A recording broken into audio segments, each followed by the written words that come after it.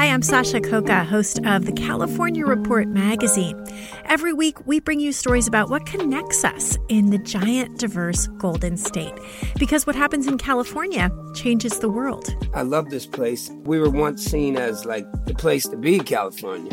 The land of milk and honey. That's where you go to Sunshine State, but we just have challenges right now. KQED's California Report magazine. New episodes drop every Friday, wherever you get your podcasts.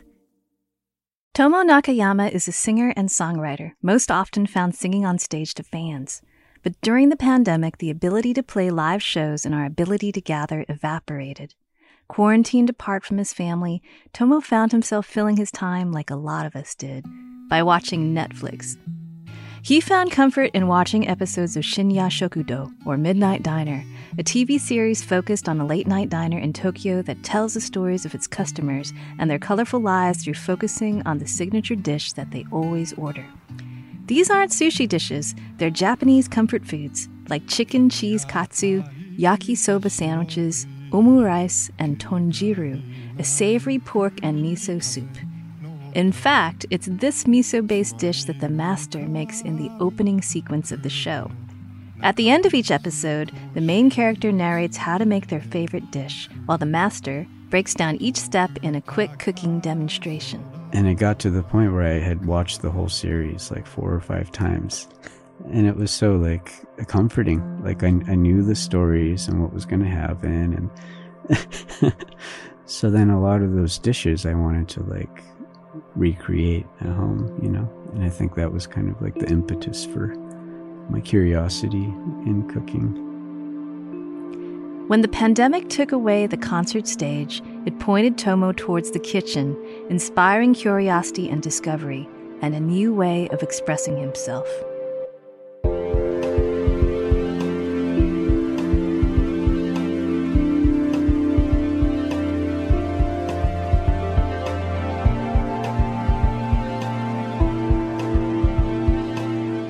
This is The Blue Suit, a podcast about the commonplace things that touch our lives and the uncommon people that transform them into something remarkable. I'm Shin-Yi Pai. Today, Miso.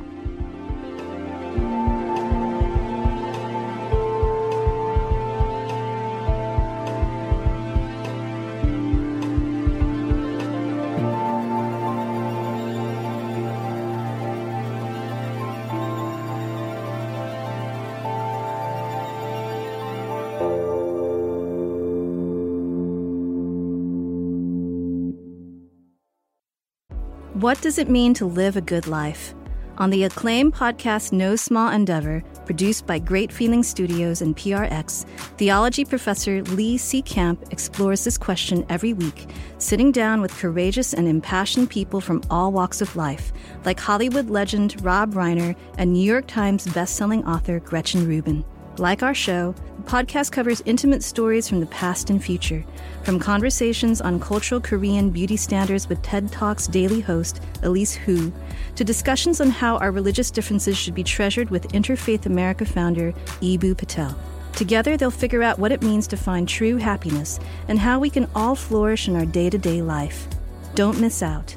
Follow No Small Endeavor on Apple Podcasts, Spotify, or wherever you get your podcasts. Hi, I'm Deborah Treisman, fiction editor of The New Yorker and host of the New Yorker Fiction Podcast.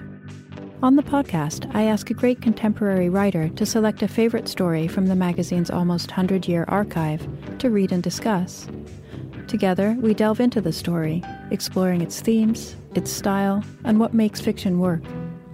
You can listen to authors like Otessa Moshfegh talk about why we write. Story, or attaching a story or creating a story, is this inclination that we all have to stop spinning. And you can hear writers like George Saunders discuss the nature of storytelling. On the first read, you accept these things as descriptions and they make you see the scene, but every line is a chance to inflect the reader's mind. You'll discover new favorite authors and read old favorites in new ways. Episodes of the New Yorker Fiction Podcast are released on the first of every month. Listen and follow wherever you get your podcasts.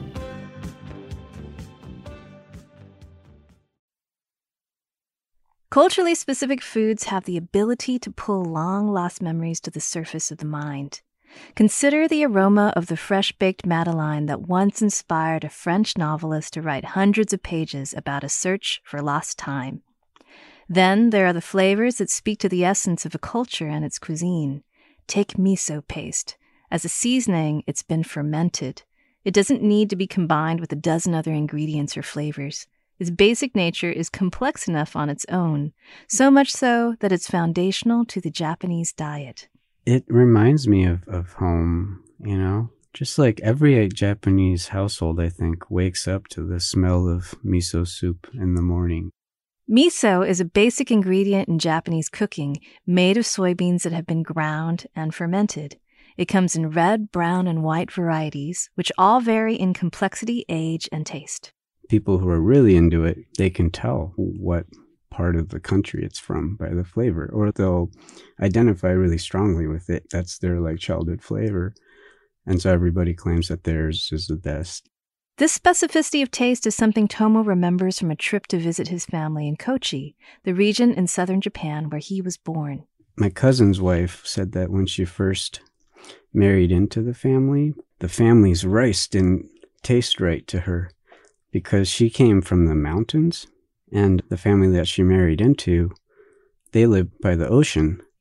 So just from being so close to the salt water, there's just a slight amount of salt in the flavor of the rice, which I wouldn't be able to tell, but she said, it took me years to get used to that flavor. So subtle. Yeah, it's so subtle. And in Japan they call it kodawari. It shows care for each ingredient and where it comes from and how it was grown. Tomo's go-to brand of miso is from Tosa in Kochi. Well, okay, so I'm opening. Tomo brought a plastic tub of miso to our conversation to show me.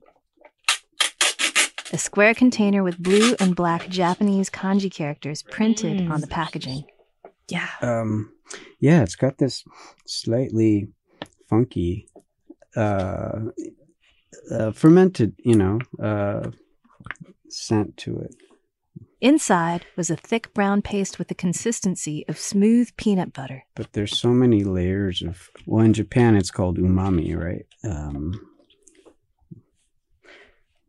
What is umami? I don't know the translation of that one. Yeah, it's it's that flavor, and umami is that kind of depth of flavor that we don't really have a word for, I guess, in English. What is something that is umami? If you were eating it and you were describing that flavor or that character to someone, what has an umami kind of profile? Mushrooms, cheese. Cheese has a lot of umami, It's that kind of complexity, depth, the thing that lingers on your taste buds. Have you ever made your own miso? I've heard that really aged old miso can be quite delicious. Once Etsuko Ichikawa brought me some food when I was recovering from a surgery, and she told me this is from a 10-year-old miso, and wow. It's it almost made me wonder is there a vintage to these things vinegar or soy sauce or wine? Yeah, that's probably true. I have no idea. So I'm Japanese, but I grew up here most of my life. So I'm what they call a 1.5 generation immigrant. I have the memory of my homeland, but for all intents and purposes, I'm an American person, So I feel I'm just in this kind of limbo zone sometimes where I don't feel quite at home. Either here or in Japan. I don't know where my home is really, but I got homesick for Japan. Homesickness is one way to talk about it, but it's almost more like a longing for what's absent, which is pretty much an ongoing condition for people of the diaspora. A nostalgia or feeling for something that may have never even existed, beyond the imagination. A lot of the knowledge I have of Japan and the culture is just from a foreigner's perspective, I think. From a distance. Yeah, a little bit of a distance. So it's been sort of this like backward search for my identity.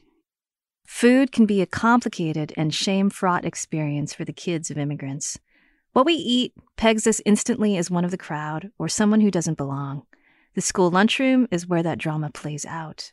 I remember when I was a kid, my mom would package up these really traditional meals for me, like in like a recycled aluminum tin with like a soy sauce egg and like stewed chicken and daikon. It was almost like an Odin stew.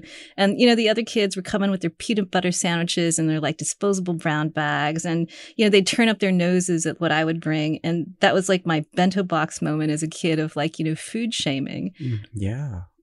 Did you see that show, Fresh Off the Boat?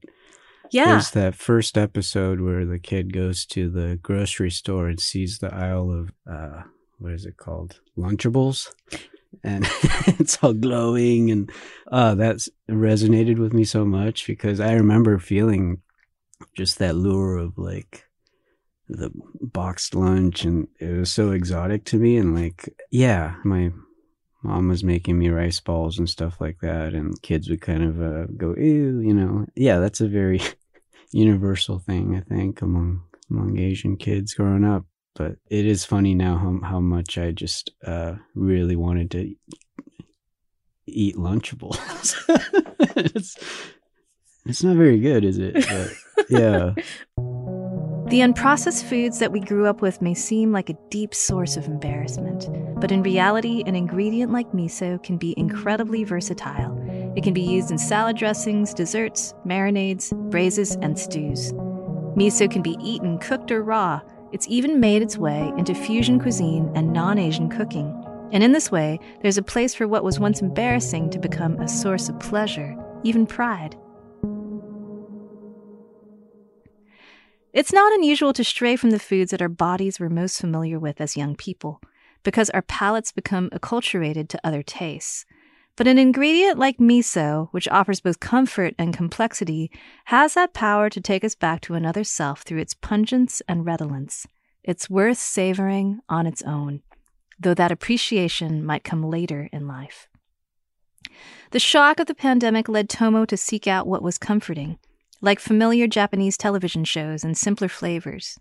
During the pandemic, I also watched a lot of Midnight Diner like Tomo, but instead of recreating recipes like chicken fried rice or Japanese pork loin from the show, I was drawn to returning to the flavors of my own childhood, prepared with the tools that I had at hand. I spent a month perfecting a bowl of rice porridge made not on a gas stove, but in a slow cooker. I recreated a version of my mom's pickled garlic cucumbers using Korean gochugaru pepper flakes and tamari. I ate my homemade pickles at breakfast and dinner, just like my mom would, and thought about my mom a lot while I ate them. I also started making miso soup for breakfast. The early days of pandemic, with its long stretches of unstructured, unfilled time, gave Tomo an opportunity to explore his curiosity, and cooking was one of the only things he felt like he had the energy to do. I was just so exhausted all the time. I just wake up and I just have no desire to play music even.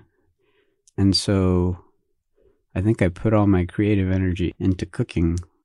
Pre-pandemic, Tomo didn't have a strong connection to cooking. His relationship to cooking unfolded over time. When he was a kid, his mother took care of the food prep. He'd help out when she asked. Washing the rice, that was my job. Yeah, it's an easy thing. Well, yeah. Yeah. But it's also hard because you have to like keep your hand in this cold water for 5 minutes or something. And keep rinsing. Yeah. Mm-hmm. But you know, she did that mom thing where she's like, oh, the rice tastes so much better when you rinse it, you know, like you do it so well. And I was like, yeah, totally. But that was just her Jedi mind tricking me into like doing chores.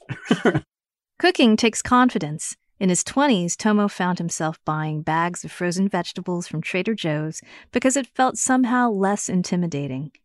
Relating to ingredients in their unprocessed natural form takes some getting used to. And the pandemic made plenty of space for that kind of relating.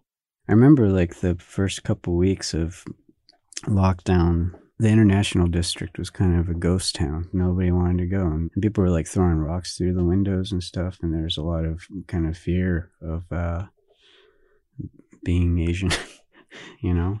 But I wanted to support those businesses.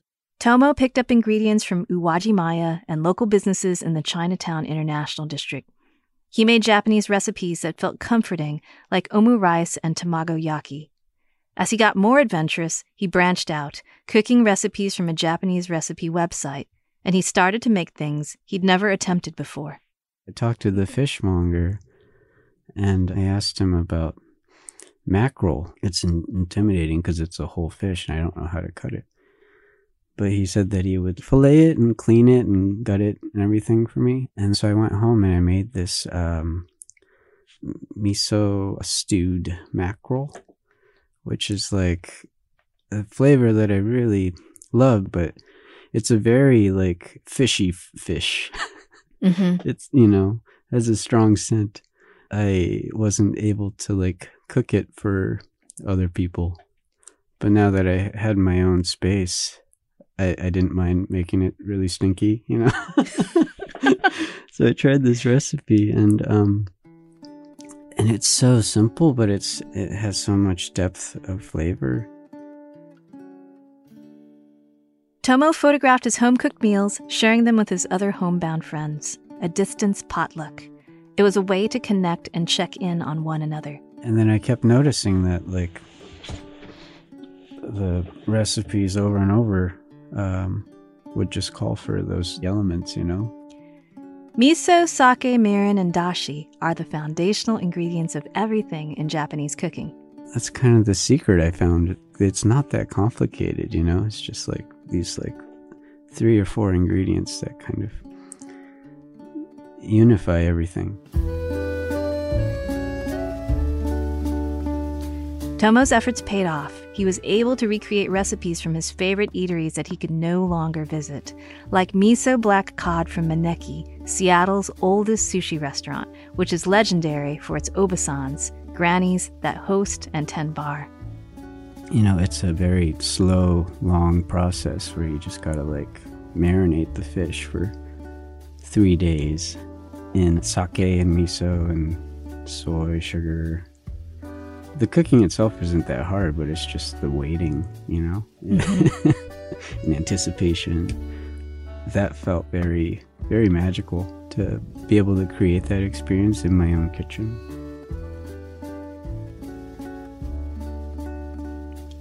Cooking takes perseverance and practice to arrive at a level of sophistication and understanding of how to fuse together different ingredients. In this way, it's not at all unlike music. Is there a relationship between cooking and creativity, you know, cooking and songwriting? When I first started cooking, it was just following the recipes and doing it step by step, exactly the way it was written.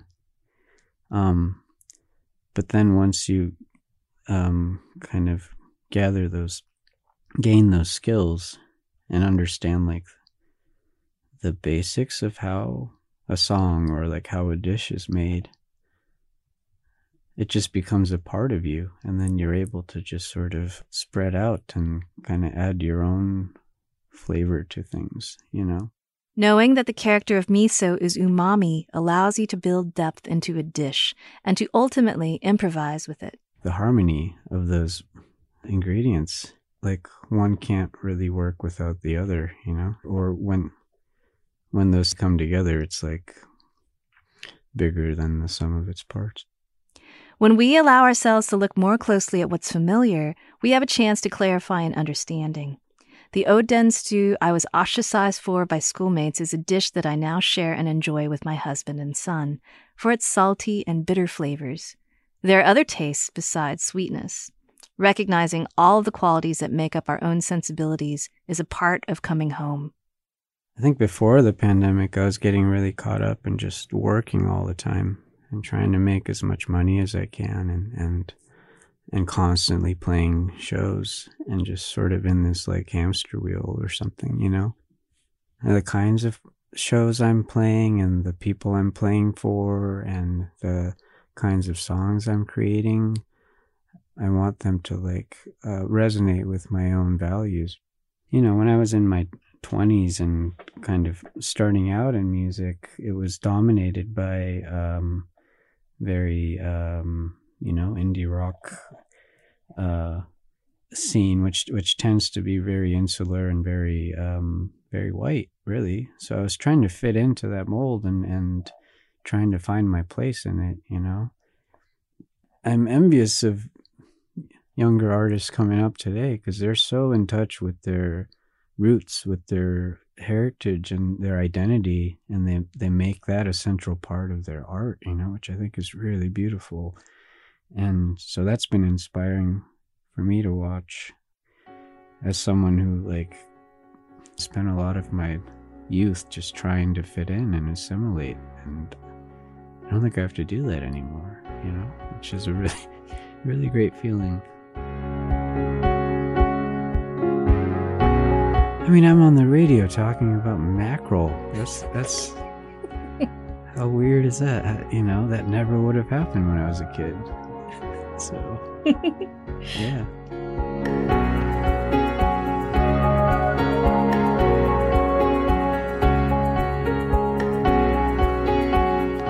Check out our show notes to find out more about Tomo and his music.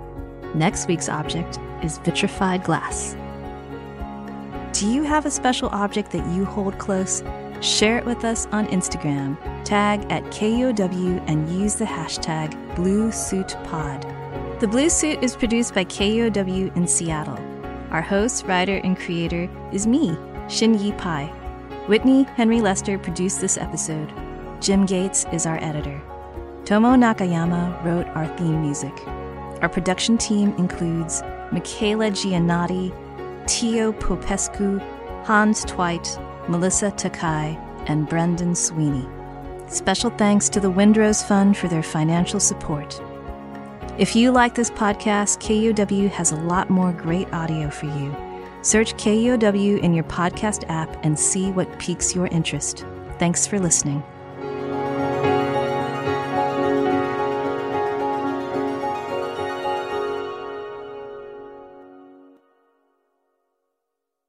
At Soundside, we bring you news and conversation rooted in the Pacific Northwest. Hi, I'm Libby Denkman. I think of my job hosting Soundside as, number one, asking tough questions of powerful people, the questions you, KUOW listeners, want answered. And two, bringing you a daily slice of the fascinating, confounding, and often goofy side of life in Washington State. Join me for Soundside at noon and 8 p.m. on KUOW or anytime on the Soundside podcast.